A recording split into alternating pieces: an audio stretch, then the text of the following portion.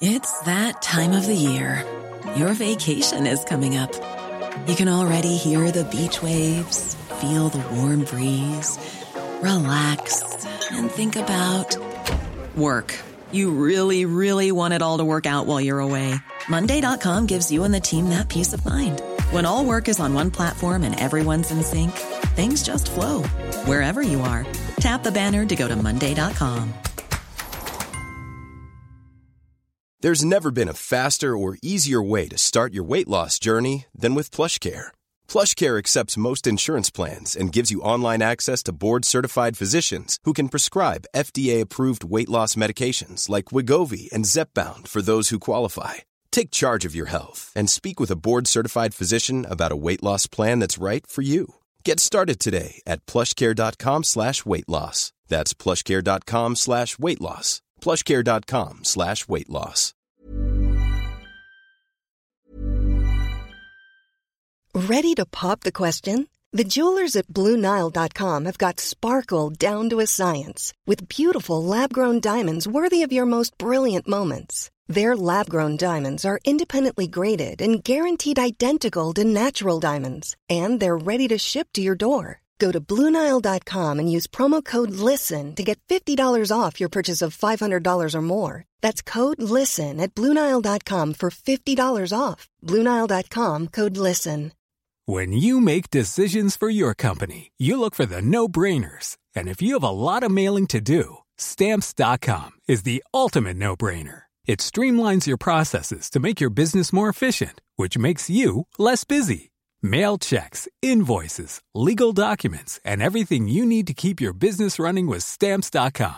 Seamlessly connect with every major marketplace and shopping cart. Schedule package pickups and see your cheapest and fastest shipping options from different carriers, with rates up to 89% off USPS and UPS rates. And with the Stamps.com mobile app, you can take care of mailing and shipping wherever you are. Make the same no-brainer decision as over 1 million other businesses with Stamps.com. Sign up with code PROGRAM for a 4-week trial, plus free postage and a free digital scale. No long-term commitments or contracts. That's Stamps.com. Code PROGRAM. The biggest breaking news stories and outspoken opinion. The Breakfast Briefing with Julia Hartley-Brewer on Talk Radio. Well, a very good morning. It is Wednesday, the 6th of September. I'm Peter Cardwell, in for Julia Hartley-Brewer here on Talk Breakfast. You're very welcome to the programme. Coming up, 1 million people on sickness benefits could be forced to start looking for jobs, including thousands with mobility and anxiety problems. Maybe you're one of them. The government is looking to slash billions from our huge welfare budget, 26 billion. Now, so many people can work from home. Is it time to get disabled people who can work back into work? Let me know your thoughts on that. Meanwhile, the Education Secretary Gillian Keegan tells school chiefs to get off their backsides and return a survey on dodgy concrete, with fears more than 1,000 schools could be affected by the scandal. And as Rishi Sunak battles his wind problem, we'll get to that. Finally, we have an apology from Britain's worst ever Chancellor, Kwasi Kwarteng, who has said sorry for his disastrous mini-budget that crashed the economy. It's a year today since Liz Truss became Prime Minister. We have the author of the definitive book on her crackers time in Downing Street in the studio. All morning we'll be hearing from him. It is exactly 6:34. And this is Talk Breakfast. Peter Cardwell in for Julia Hartley-Brewer. We'll take as many calls as we can this morning, as we always do in any programme I present. 0344 499 1000 is the number to call. 0344 499 1000. Sophia is waiting to take your call. You can text me on 87222 with your message. Be sure to put the word talk in it. You can also tweet me at TalkTV or follow me at Peter Cardwell. Well, there's loads to talk about this morning, and thank you so much for your company. James Heal is with me. He is the political correspondent at The Spectator. Hello, James. How are you? I'm good, thank you, Peter. Thank you for that very kind introduction. That's all right. A year today, hard to believe. I know, the Trussiversary. The Trussiversary. So soon. Iceberg dead ahead, someone will say. Honestly, well, you said the authoritative book, first, last and only, it seems now. So I've got a monopoly on that, right? Indeed. It was funny because when you were writing the book, Out of the Blue it's called, and it's a very, very good book. I've read every word of it. I mean, you thought you were going to be writing a very different book, and then suddenly events took over, didn't they? I mean, it's actually really quite interesting. I think it's good for the reader because often these books kind of tend to pull their punches. You know, someone enters Downing Street and they go, on the one hand this, on the one hand that, as they stand, we will see. We didn't get that. We thought we'd get 2 years of sales. We got 2 months, and if that. And so it came out on the day she left Downing Street, and it was just really sort of summarising. What was amazing was talking to the same people who were so confident and bullish about her and August, September, and by October we're completely disowning it. And a remarkable interview last night. Piers Morgan really put Kwasi Kwarteng on the spot. I want to play a clip of that actually, just to have a look at what Piers Morgan was saying to Kwasi Kwarteng. He really pushed him, asked him 20 times to say sorry for the disastrous mini budget that crashed the economy. Let's just have a quick look at what Piers Morgan said to Kwasi Kwarteng last night, their exchange here on Talk TV. What I want to say is that I think the strategy was right. I'm sorry for the implementation. Are you sorry for the damage caused to the British people? I'm sorry for the implementation, and it was too far. And for the damage caused to the British people? I don't know why you... Look, there were lots because they suffered financial loss. Lots of people were. But you were the Chancellor. OK. I was the Chancellor of the Exchequer. Are you sorry for the financial damage it caused to the British people? I'm sorry for the damage and the loss, and it was a scary time, and I'm sorry for that. Kwasi, we got there. OK. And I've not tried to drag that out of you. No.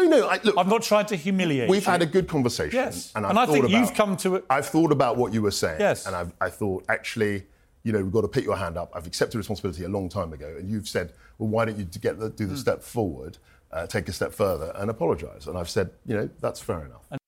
Success has many fathers. Failure is an orphan. It seems that Kwasi Kwarteng eventually, after 20 questions from, quite literally a game of 20 questions from Piers Morgan, managed to extract an apology out of him. No real apology from Liz Truss, though.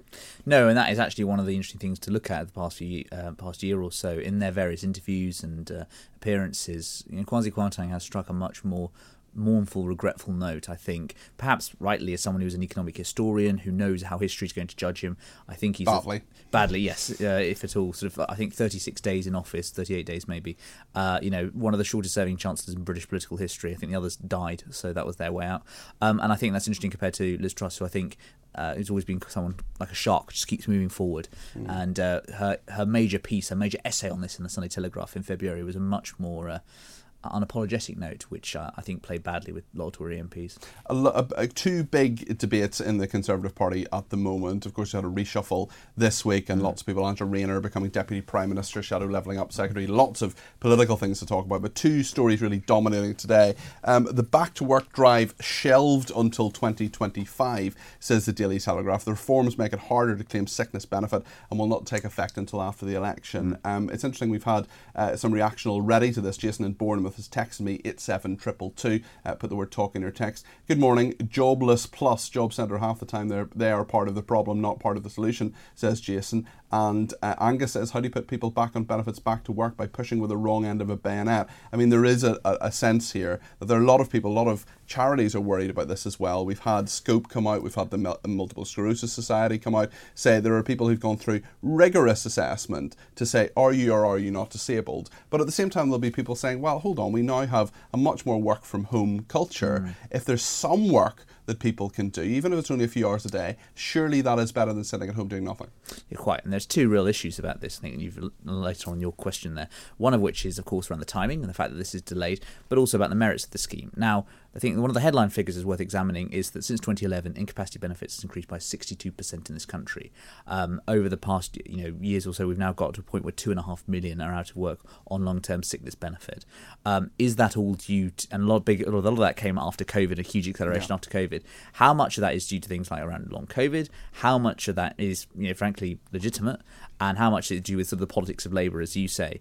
And I think that the challenge for all governing parties, and right now it's the Conservatives, but Labour have been quite interesting on this, we can come to them in a moment, is how on earth do you get the benefits bill down? It was a huge amount of effort on the part of the coalition government, Ian Duncan Smith's reforms of sort of 2010, 2015 or so.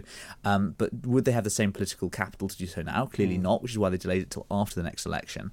But it is going to be a debate, and I think that Mel Stride in his Telegraph piece today does cite figures showing that 500,000 of those out of of work have expressed a desire to do some kind of job or work, and partly for the benefits and self-respect that gives you. But also there is a concern around policymakers that, frankly, this is a welfare bill that's only going up and up and up. Unlike things like new hospitals, new schools, it's difficult to get a kind of return on that investment, if you will. So how on earth are we going to have an issue where we've got more and more people on long-term sick?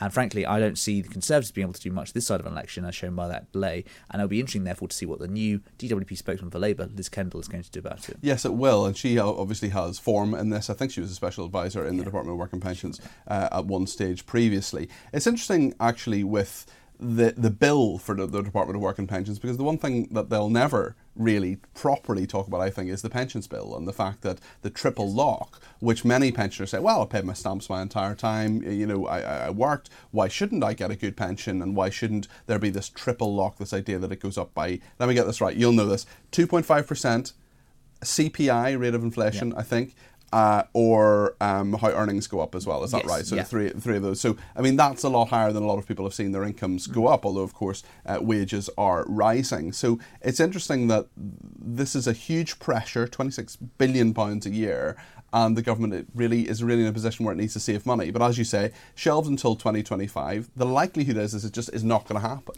Yeah, and the problem is that, we all know the tax burden's at sort of 75 post-war year high. So taxes are very high. Spending is not going to come down anytime soon because there's demands from every sector, and we can see things like crumbling NHS, crumbling schools, crumbling infrastructure.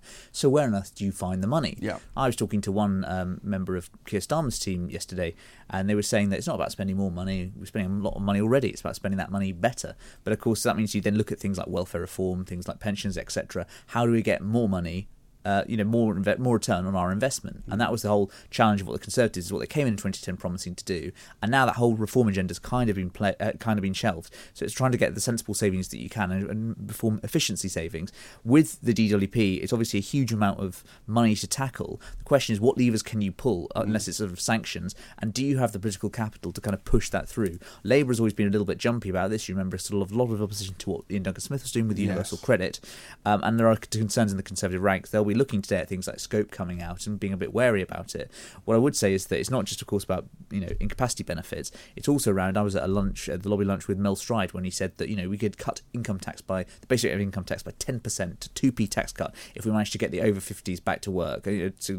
All those who want a job over 50 back into work. And so all these things, they do add up together. The question is, as I say, is that with a year left in power, is the government actually going to do anything? And so far they've announced a consultation, and I think that for me shows that they're trying to kick this into the long grass and potentially make it... But look as if they're doing something. Yeah, exactly. Yeah, okay. Listen, thank you very much, James. We're going to come back to you. James Heal is the political correspondent of The Spectator. Loads to talk about this morning. Lots of big stories around what your views as well. Was Kwasi Kwarteng right to apologise, or do you miss Liz Truss? I'd be interested to take that call. Let me know, 0344 499 1000. You can text me, 87222. That is what Simon from Essex has done. Hi, Peter. I heard you say the standard media rubbish straight off the bat. Liz Truss did not crash the economy. I mean, that's not the standard media stuff, that's just the fact. Anyway, Simon continues, if you listen to the JK interview with Nadine, she says that the government did not lose money. In fact, they made a few million. Why does this story never get the legs it deserves? I believe there was a don't know what that is, coup maybe? The puppet masters didn't like actual growth. They wanted to destroy this country, and they're doing a good job. Watch the interview. You're not a sheep, are you? James Heal, are you a sheep? I'm not going to go back to that. I think that the problem. I think that there's some legitimacy in some of Liz Truss's complaints about people going up, particularly in Parliament and the political establishment. But I do think that also she failed to appreciate the kind of basic market reaction. They lost sight of that, and big mistakes were made about that. And I think someone like Kwasi Kwarteng can hold their hands up. And I think perhaps some of other members of the government would privately admit that they made mistakes from that time as well. Okay, James, thank you. We're going to return to you in a minute and have a bit of more of a look through the papers, the big stories making the news today here on Talk Breakfast. Stay with us.